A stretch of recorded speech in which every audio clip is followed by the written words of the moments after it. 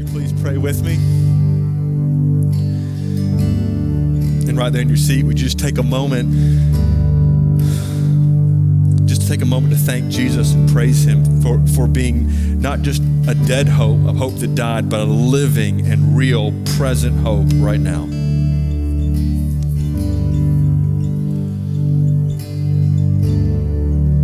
Heavenly Father,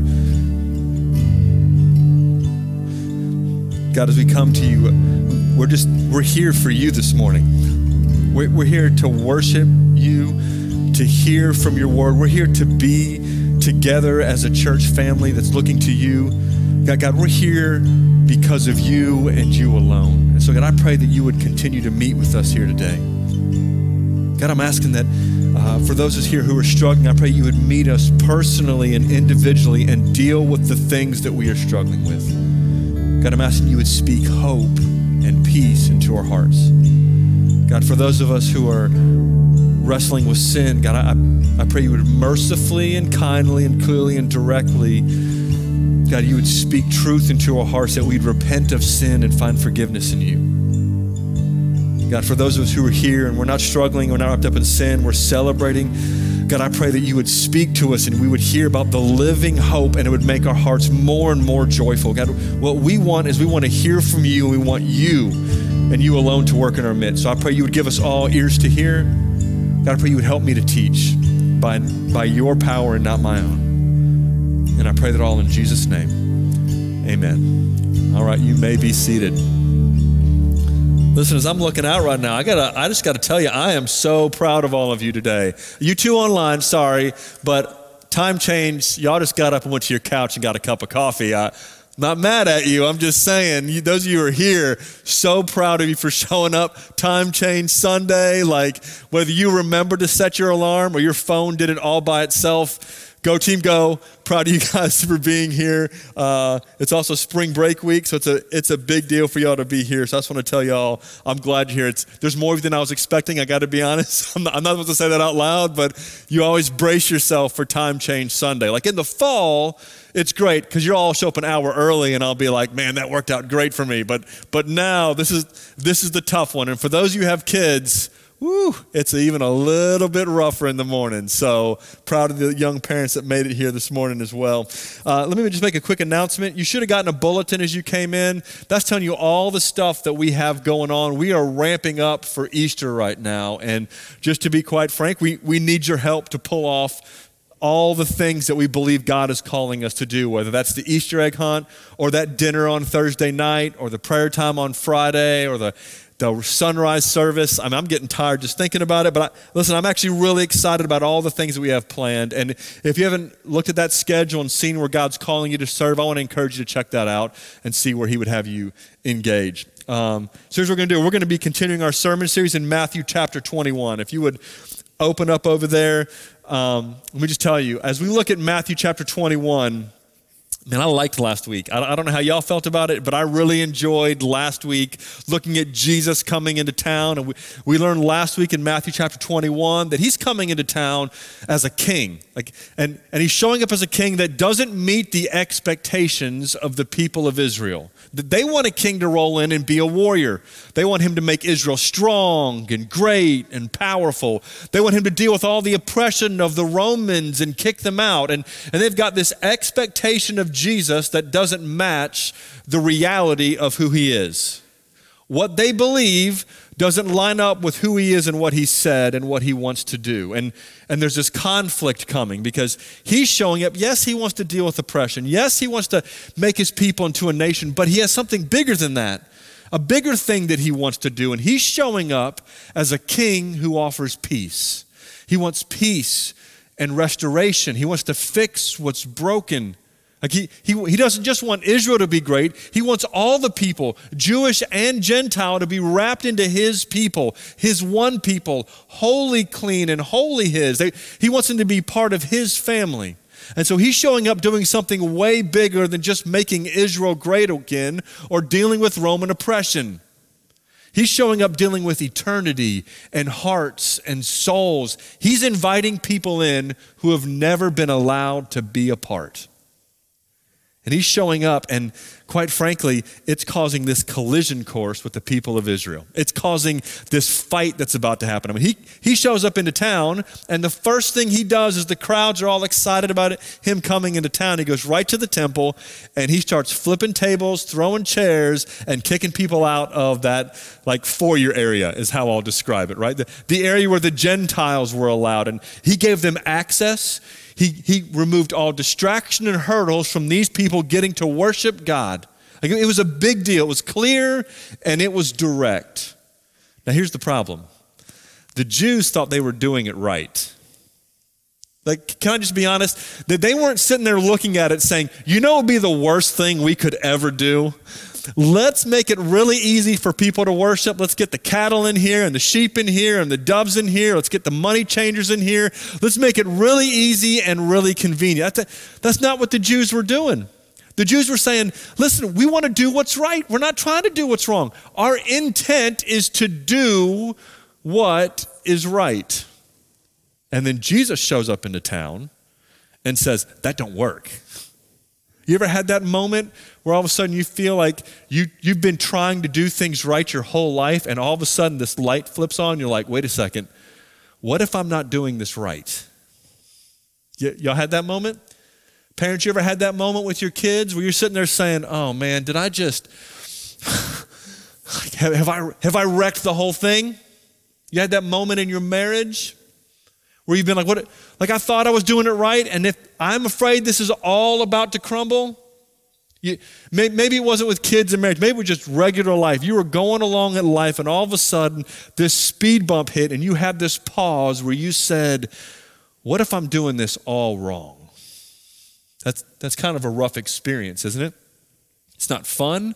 It's not settling. It doesn't make you feel calm and great about yourself. And that's exactly what Jesus has done to the Jews again. I want you to see how they respond, because listen, he's not doing it like he's just a guy passing through. He's doing this like he's in charge. Look at Matthew chapter 21, verse 23. So next day, he's rolling into town, going back to the temple. He's going back to the scene of the crime, if we were to say it that way. Verse 23, and when he entered the temple, the chief priests and the elders of the people came up to him as he was teaching. So here he is. He's got this group. He's teaching, and they just walk in right in the middle of it and say, hey, we got a few questions for you about yesterday. Like it's a little bit disruptive, but listen, they're mad. They're upset. They want to know this. Who do you think you are? What gives you the right to do what you did yesterday? Like, what's going on with you, man? Like, you can't just walk in here like you're in charge. That's the accusation. So here's what they say. They come up to him and they said, by what authority are you doing these things? And who gave you this authority? What gives you the right? I don't know if y'all have ever said that to someone. If you've ever watched The Office, there's this moment in The Office. So I don't know where my brain goes here. I don't know if you remember this. Michael Scott is going to have a confrontation with Toby, the HR guy. But then this girl that he likes is in the room with him, if you haven't seen it. And he's got it written out. And he's trying to say, who do you think you are? What gives you the right? But he's trying to say it nice in front of his girlfriend. So he goes, who do you think you are? Like he says it is really nice. That is not what's happening here. For those of you who don't know The Office, just laugh and move on. If you do, we're great. But here's what's happening. So he shows up in here, and they're not being nice about this. There's no like trying to pretend like we like what you did. There's nothing. It is all straight, direct, harsh rhetoric. It's going to have tough tones. They're coming in and saying, what do you think you're doing? You show up in here second day after you did what you did yesterday? What gives you the right? Who gave you the authority to do what you did yesterday? Now listen, they are basically emphatically saying, we know you don't like what we're doing, but we don't care what you think. That's what they just said. They just said that to him.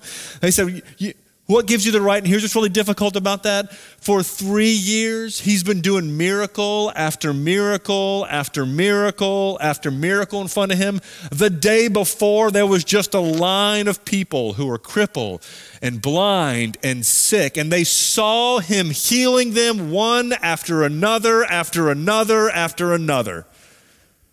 They saw it with their own 2 eyes, and then they have the audacity to to walk into that room where Jesus is teaching, into that courtyard and say, who do you think you are? What gives you the right? As if he hasn't clearly demonstrated it for 3 years straight. What's these guys' problem? Do you ever wonder that? That's what I'm wondering. As I'm looking at this, I'm saying, what is their problem? And I want you to see how Jesus, the King, is about to interact with people whose hearts are hard and stubborn, and they're going to blame everyone else but themselves. Like, listen, it's very easily a sign of a hard heart to say a few things to Jesus. You can say, I think you were too harsh. I don't like the way you approach that. You haven't been clear enough. Right? You ever had that moment? I don't understand. You weren't clear. But here's the deal. Jesus is saying very emphatically, I have been clear. I have been patient. I've given you everything that you need, and it doesn't matter what I say or how I say it. It doesn't matter how many miracles I do in front of you. It doesn't matter how many hugs I give you or how many tables I flip over. It doesn't matter what I do. You will never receive it, and you'll always blame me saying I didn't do it the right way. Listen, a hard heart skips past the truth of whether or not they need to repent and goes straight to accusation about the way the person said it and what they said. They blame it on someone else. You weren't clear enough. You weren't nice enough. You weren't patient enough. You weren't giving me the time I needed to figure out what you want. Jesus, you're going too quick. It's only been 3 years.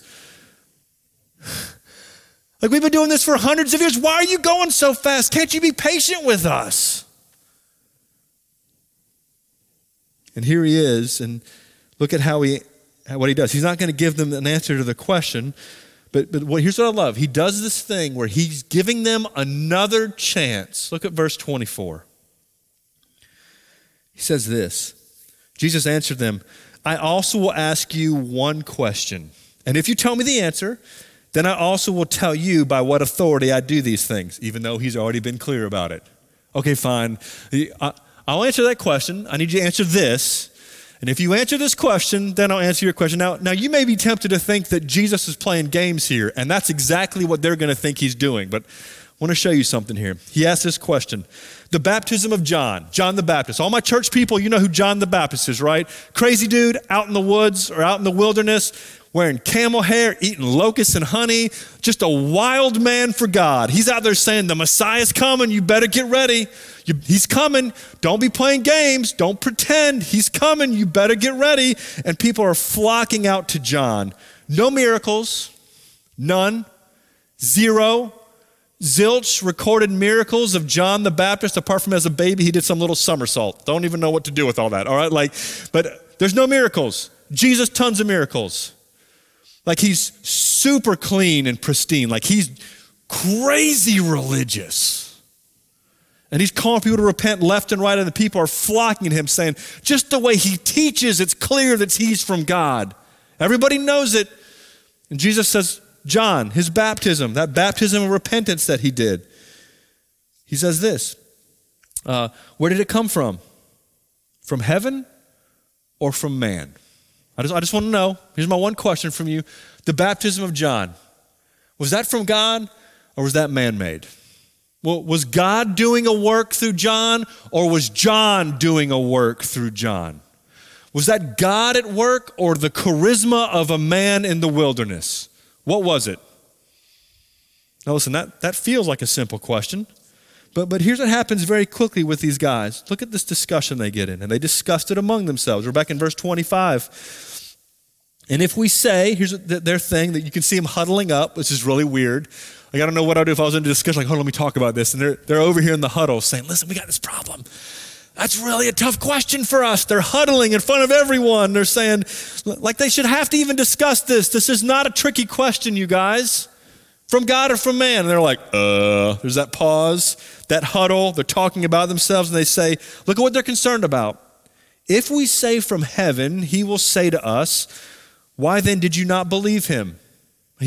John clearly has been saying the Messiah is coming. He even said that Jesus was the Messiah. Listen, if they'll just say that John was from God, they're one step away from accepting Jesus. But their concern is this. Listen, Here's what they're not concerned if John was from God or not. They're concerned about what Jesus will say to them if they answer the question wrong. Do you see that? The religious leaders who all they talk about is trying to please God, the way they dress, the way they eat, they're over the temple to make sure that everything is pleasing to God. They're mad at Jesus because he cleaned the temple, and they're accusing him, saying, God didn't tell you to do this. He gave us the authority. We're the ones making sure we're trying to please God. And they're not having a discussion about whether or not John was from God. They're having a discussion about, man, I think he's setting me up for a trap. Because if I say that he's from God, they're going to ask this question, well, why don't you believe him? You see how backwards that is? How insane, like literally, they're feeling the noose tighten around their neck. They're feeling it. They're feeling the walls close in, the panic. They're backing up saying, oh man, he's going after the worst thing possible, public exposure. Because look at the next one. Well, if we say yes, then he's going to get us because we didn't really believe him. We didn't obey him. We didn't like him. We didn't like what he had to say. But if we say from man, this is verse 26, we're afraid of the crowd. For they all hold that John was a prophet. So they answered, we don't know. Jesus is like, well, if you don't know that, I'm not going to answer your question. Now, here's the deal. Here's what I want you to see. What I want you to see is that this felt like a trap to these guys, but it wasn't a trap for anyone else in the room. If Jesus asked anyone else in that crowd, John the Baptist, from God or from man, they had no problem. They weren't trapped. This question was not a trap. This question was an exposing question, because what's at stake for the Pharisees and the religious leaders is not the answer to this question. What's at stake is the hardness of their hearts, their refusal to actually want to know and obey God. That's what's happening. And when Jesus asked that question, it feels like a trap because they don't care what God says. They just don't. You can't tell it. It doesn't look that way. They don't act that way. But ultimately, what Jesus is exposing is you don't care if God spoke through a person. You just care if you're comfortable, if you're respected, and if you're in charge. Man, Jesus is being a little bit aggressive here. I like it, but I'm asking this question. Like I'm trying to find out what's really going on with these Pharisees. And here's why I jumped ahead. I skipped a whole lot of verses in Matthew chapter 21. Like last week we ended in verse 17, and this week I'm starting in verse 23. I want to go back because Jesus does something before this conversation. And these two conversations are one. He flips tables, they get upset, then they ask him, who do you think you are? And he has this question. And in between those two stories is just one thing that Jesus does that is explaining the whole thing. All right, so he's acting like it's very prophetic of God. Let me flip back to verse 18. I want you to see kind of what Jesus is doing here. And here's why this is important. God always does, in Old Testament times, he did these symbols that would be this, like he's going to do this action through a prophet, and it's going to say, hey, this is a story. This tells you where you're at. And that's what he's doing in verse 18. He says this is just before he gets in a fight. He's cleaned the temple out. The next morning, as he's on his way into the temple to get in a fight with the Jews, here's what happens. Verse 18, in the morning, he was returning to the city and he became hungry because apparently he skipped breakfast. And seeing a fig tree by the wayside, he went into it and he found nothing on it but only leaves. And he said to it, may no fruit ever come from you again. And the fig tree withered at once. Now listen, if I just jumped into that, we'd be like, what? Like, all right, so here's Jesus. He skips breakfast, no Pop-Tarts, no cereal, no fried eggs, no hummus, whatever they were eating at that time. He's rolling into town. He sees a fig tree, and he goes over to that thing, and he's looking for figs, and there's no figs. You know what? Go ahead and die, tree. Like, oh, okay. Like, doesn't that seem a little cranky? Like when I read that, I'm initially thinking, okay, I don't know if Jesus is hangry right now. Y'all know hangry? My kids get hangry. I get hangry. You haven't eaten. You get mad and short-tempered. And here he is. Does he have low blood sugar? So now he gets upset because there's not fruit on this fig tree. Boom, he strikes it dead. And to make things even more confusing, in Mark chapter 11, we get more details that say this. He goes up to the fig tree, and it wasn't even the season for figs. Now he looks unreasonable. That Jesus walks up to a fig tree, it's not fig season, and says, no figs, be dead. And it just shrivels up and dies. Does that sound like Jesus to you? It confused me. Think about this. Here's Jesus 3 years ago. He starts his earthly ministry by going out into the wilderness to be tempted by Satan. And what was the very first temptation after not eating for over a month? Will you turn stones to bread? He says, no. I'm not going to. So that same Jesus that won't turn stones to bread after not eating for a month shows up to a fig tree that's not even fig season, doesn't see any figs, and he strikes it dead. Is that baffling? What is he doing here? Is he just upset because he doesn't have breakfast? No, listen, there's a point that Jesus is trying to make. There's something that's happening. It was confusing for me. I was like, listen, I don't get this. I just feel like he's showing up and saying, when I want figs, there better be figs or everyone's going to die. Is that what he's doing? Is he just in a bad mood because the Jews ticked him off yesterday? No, listen, there's something he's doing. So I had to do a little research. I don't know fig trees. Can I be honest? Any fig farmers here? Is that even what you call them? Fig Newton fans. I got two. No, that was more. Why don't you raise your hand? Good job. Listen, I don't know figs. I don't know how to grow figs. It's crazy because my uncle came and visited from the Middle East. You know what he brought me as a housewarming gift? Fig tree. Dying in my front yard. Gonna be honest with you. I can't grow figs. I don't know what to do. But when I saw this story, I was like, I guess I should figure out how to grow figs. And started researching the life cycle of a fig tree, and here's what I found out. When it says it wasn't the season for figs, what Mark meant is it wasn't the season for ripe figs. It wasn't the time to pick them because they weren't ripe. And here's the way fig trees work. They get fruit first and then leaves. So if you see a fig tree with a ton of leaves, you should be going up to it expecting to see a whole bunch of fruit. It may not be ripe yet because it's not the time for the figs, but figs fruit before they leaf. All right? So here's what's going on with Jesus. He's coming into town and he sees this fig tree and it's got leaves all over it. And here's what that should be signaling to you. If it has that many leaves, it's that big and that mature of a tree, it should be jam-packed with fruit. It may not be ripe, but it's good enough for a snack. That tree looks like it should have a ton of fruit. If it didn't have leaves, he wouldn't even go look. But it's got leaves. It's got the image of everything that screams, this tree should have fruit. He walks up to look closer to get a snack. And when he wants a snack and he sees a tree that says, I should have snacks, and it doesn't have it, he curses the fig tree dead. Here's what I think Jesus is doing.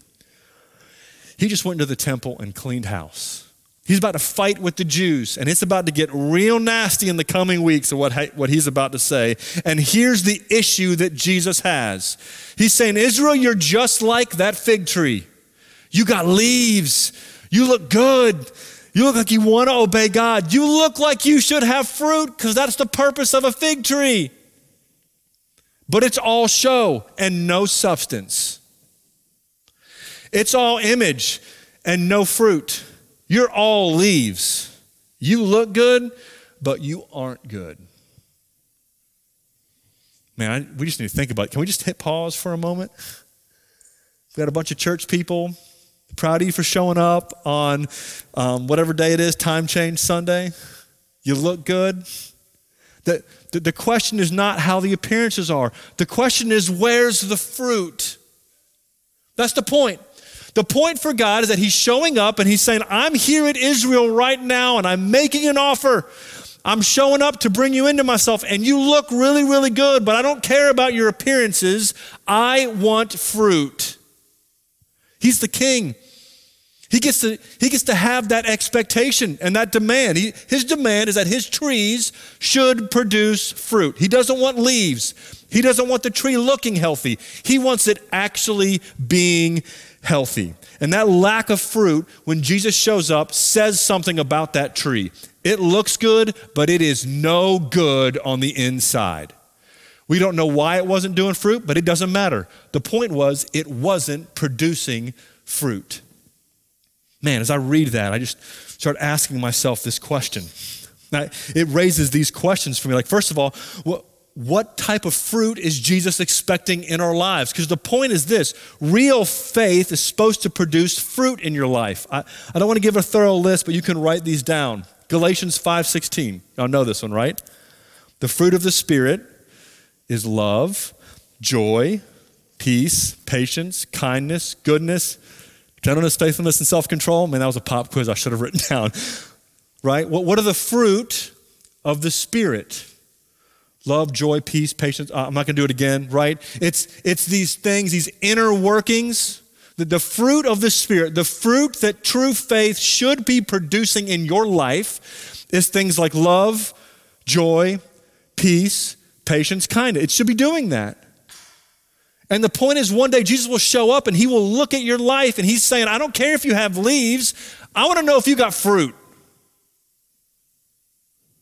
Do you? I'm not saying you've got it perfectly. Is Jesus doing a work that he's producing this in us? That's a tough question. That'll make you sweat. Or at least make me nervous. It should be producing more love for other people, right? Here's another thing I think it should be producing. True faith should be producing, and it says this way in different ways, but it should be producing repentance and less sin, right? True faith in your life should be producing this thing that when you see sin in your life, it's producing more repentance, not less repentance. It should produce less sin, not more sin. Now listen, if Jesus can't help you beat sin in your life, are we playing some kind of game here? After walking with Jesus for 20 or 30 years, it should be killing sin in us. You should repent faster. Now, it shouldn't take you longer to repent when you've been walking with Jesus for a long time. It should be quicker. You should repent quickly, and you should see him killing sin in you. And listen, I'm not saying because you struggle with a sin that Jesus isn't at work in you. I'm saying there should be some dying of sin happening in your life as a result of Jesus. It raises these concerns for me, for us as a church and for us as individuals. Here's my concern for you. My concern is that we would see things like leaves and fruit and we would confuse the two. Like here's the deal. Some people confuse the leaves with fruit. That's legalism. They confuse it. Let me give you some examples. So for the Pharisees, all the leaves, they were saying, God, we've got fruit. Look at this. Look at our diet. Look at our dress. Look at our performance. Look at our tithing. And he's saying, I don't see love. I don't see mercy. I don't see justice. That's the fruit. Not leaves. I don't need the leaves. I want both. I want leaves and fruit. I want a full and healthy tree. And legalism confuses those two. Legalism sees church attendance, the leaf, and thinks it's the fruit. That's the difference. The fruit is not regular attendance. The fruit is a love and deep relationships in the church. And you can show the leaves all your life and never know anyone or be known in the church. And that means you have a lot of leaves and no fruit. That the fruit is love. Right? I get concerned about that. The leaves would be a legalist. I know I'm using harsh terms, just stay with me. The leaves is reading your Bible every day. The fruit is knowing God and worshiping and loving and obeying him more. Not just reading about him, loving him. Right? Come on now, do you want to be leafy or fruity? just came out. I don't know. I should have. Don't be a youth pastor. Okay, sorry, moving on. Listen, the leaves are that you're sad about your sin. The fruit is that you repent of your sin. So in church, I get concerned. I get concerned. Here's what I want for you. One day you will stand before Jesus. I will stand before Jesus. Don't confuse leaves and fruit. Don't let legalism suck you into this and sit there and say, okay, I got my performance up to speed. No, listen, you need to have the fruit. You got to, because I'm telling you, King Jesus doesn't want to see a bunch of leaves without fruit. He wants fruit, and when he shows up, he's expecting to see it. I also get concerned. I mean, it's easy to go off on legalist. That's my, I can do that one. How about I take another group in here? I get really concerned about another form of Christianity. I'm going to call it Southern Christianity, but it has many forms. This form right here, they got no fruit and they got no leaves and they don't seem to care about it. Like, listen, a tree without fruit is a concern. A tree without fruit and without leaves is dead. I hope you hear that. Like, here's what I need to say, that I can do the same examples I just gave. Like, listen, Jesus doesn't want just church attendance, but good grief, man, there's Southern Christians in Tallahassee is packed with them. They grew up in church. They got baptized in church. They know all the lingo, but man, they will never, ever come to church. Listen, you're not going to have deep relationships in the church and not even be here. Can we just be honest? Some people don't even seem concerned about it.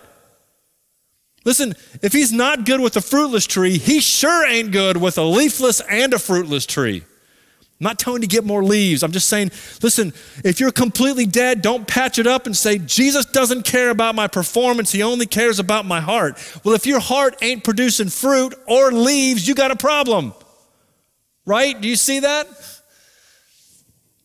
So man, listen, I'm looking at this. I'm deeply concerned. I'm deeply concerned that there's some people that will show up at Easter and Christmas or even once a month. And listen, there's no leaves, there's no fruit, there's no nothing, and they think they're okay. And they're going to stand before him, and he's going to say, you're a dead tree. I get concerned about our church as a whole, not just us as individuals. Listen, Jesus expects his church to produce fruit. It's not enough for us to survive. Church, let me say that. It's not enough for us to survive COVID and revitalization. That's not enough just to survive. It's not enough for a church to maintain programs and get leaves on the tree. That's not enough. He wants his church to be fruitful. Listen, that means that as a church, we're supposed to be equipping you for the work of the ministry. That means we should be reaching people in Tallahassee with the good news of Jesus. Church, we can't just survive. Jesus wants his church to be fruitful. He doesn't want a bunch of activity without fruit. He wants fruit. And sometimes the church can get so wrapped up on, listen, we need bigger budgets. We need more seats. We need more programs. I'm not saying those things aren't valuable, but that's a leaf. That's not fruit. And you can literally fill up the schedule and fill up the seats and get a bigger budget and not see any real fruit. Jesus wants fruit. Listen, let me show you another parable here that stood out to me. Luke chapter 13. It's another parable about a fig tree. This is Jesus. This is before he comes in. He's done another story. Look at this parable real quick of Jesus in Luke chapter 13. He says this, and he told this parable. A man had a fig tree. See how I got to it there? Fig tree? That's just a Google search. It's amazing. A man had a fig tree and planted in his vineyard, and he came seeking fruit on it and found none. So what are we going to do if there's no fruit? Look at how this man who's over it says. Verse 7, he said to the vine dresser, look, man, for 3 years now, I've been seeking fruit on this fig tree and I find none. Cut it down. Why should it use up the ground? Like, okay, now you may not feel too bad about like, okay, get rid of the fig tree, get a new one. That feels emotionally disconnected. But can I connect it to our previous conversation? Let me connect to a church. Hey, church, the king shows up and he's looking for fruit, and he's going to say, how many years am I going to show up at that church and not find fruit? Cut it down and put another one in its place that'll actually get the job done.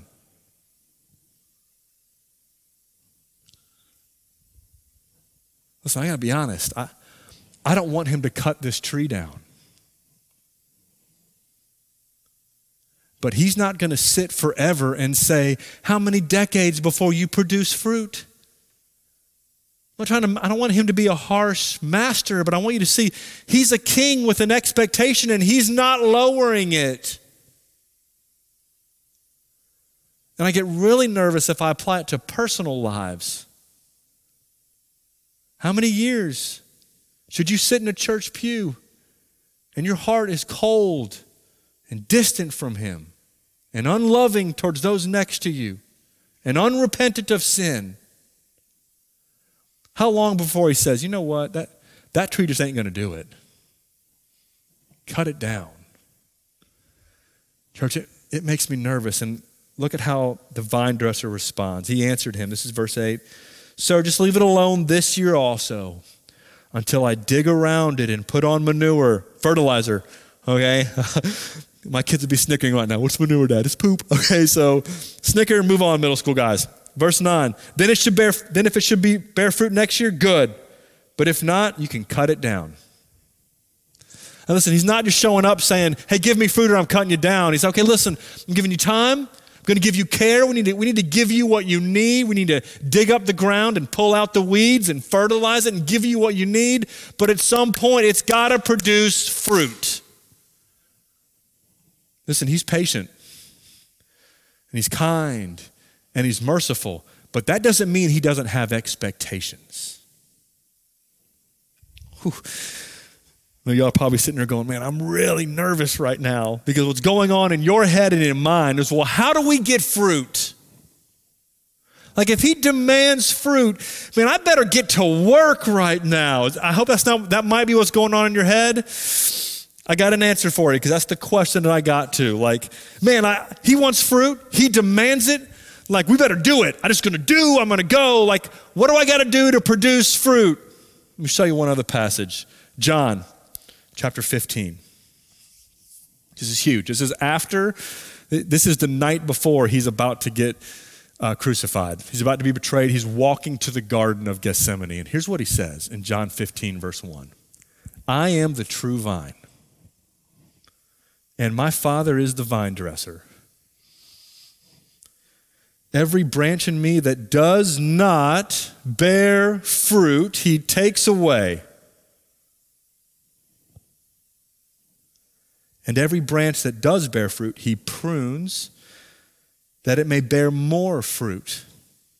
Already you're clean because of the word I've spoken to you. Verse 4, abide, rest, trust, connect, however you want to understand that word, abide in me,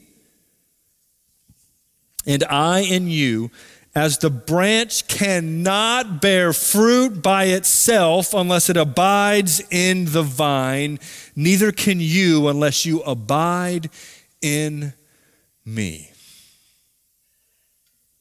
Listen, this is awesome. I need you to, this is really, really good news, all right? He's saying, listen, the way a branch produces fruit is that it stays connected to the trunk and the trunk gives it life. The trunk makes it produce fruit, but if it disconnects from the trunk, if a branch says, I got this, I'm going to make you proud of me, I'm going to go get to work, and I'm going to produce fruit, that branch will never produce fruit. It must get its life and energy and power and fruit from the trunk. Listen, here's why that's good news to me. The trunk is Jesus. It's his gospel work. The way we produce fruit is we connect to him and depend on him and get life in him. You don't just get to work on your own. Listen, there's more here. He says this, verse 5, I'm the vine, you are the branches. Whoever abides in me and I in him, he it is that bears much fruit. For apart from me, you can do nothing. Listen, here's what I want you to hear. Jesus demands fruit, and you can't do it on your own. When he rolled into town for Israel, he was saying, I expect fruit. And they didn't produce it, so that tree was about to get cut down. But here's what else he did. He went to the cross, and he died on the cross and paid the penalty for all the stubbornness and fruitlessness of those people. And he came back to life 3 days later, and here's what he promises us. He says, listen, I expect fruit, but I've got everything you need to meet my expectation. Me, I've got it. You come to me and I'll give it to you. Listen, you trust in me, you rest in me, I'll make it happen in you. I'll forgive it, all your sins and mistakes. I'll grab onto you and hold on to you. I'll make you my son or my daughter, and fruit will start coming out of your life. I will change your heart. I'll give you the Spirit. I'll make you clean, and I'll produce fruit. And when I show up looking for it, you'll have it because you're in me. Church, don't shift into a legalistic mode or a performance mode. Don't go to legalism that says the leaves are the fruit. Don't go to performances. I'm going to get to work and do this on my own, because neither one of those will make the king happy. There's one way to make him happy.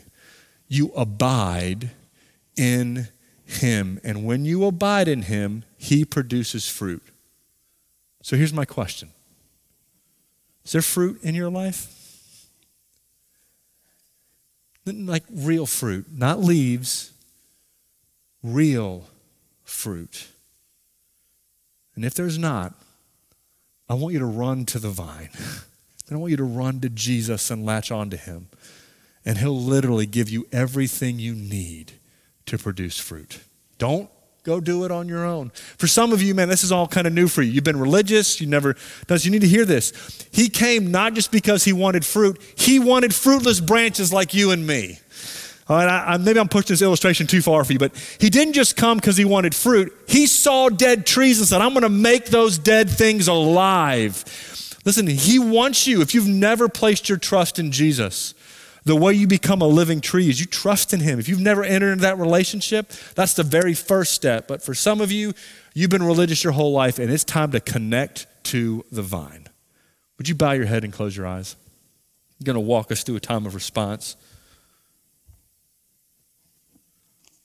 Listen, church, I'm going to go a little old school on you here, but I need you to hear it. You don't know how much time you have until the king shows up looking for fruit. Listen, some of you, you've been stalling, you've been playing games.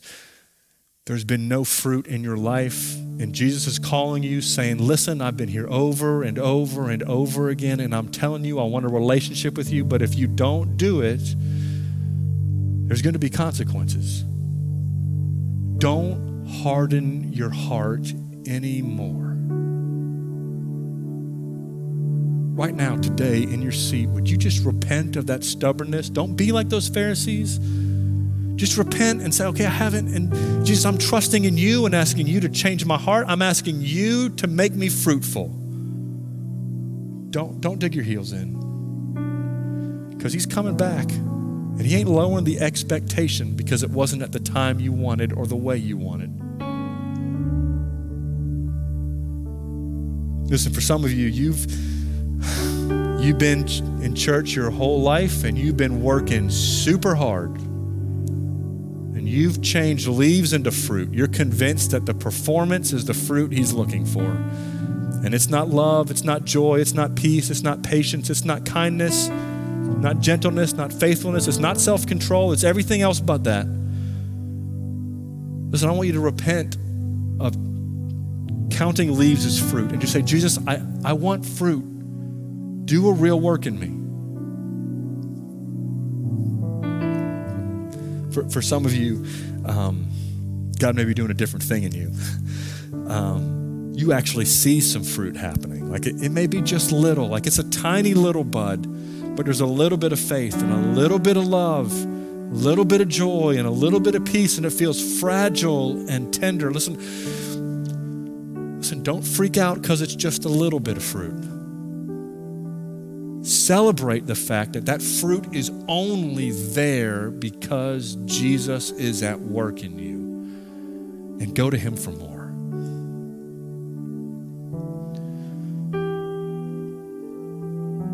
Listen, I also would ask right there in your seat, would you pray for us as a church body and family? Would you pray for God to make us fruitful and not leafy?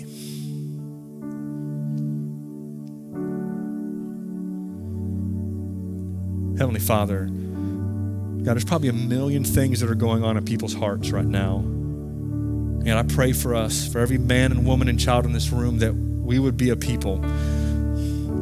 God, I'm praying that you would make us a people that would really see you at work in us, and we would see you work powerfully and strongly, and that you would cause fruit. And when we would see the fruit, God, I pray that we would praise you for it, and we'd celebrate it, and we'd be grateful.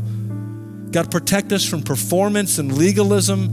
Make us a people who abide in you and see you produce fruit. And God, I know that'll be work and it's exhausting and it's slow, but God, I'm asking that you would do that in us as individuals and us as a church family. God, when you show up, we want to have fruit for you, our King. God, help us to do that. And I pray that all in Jesus' name. Amen.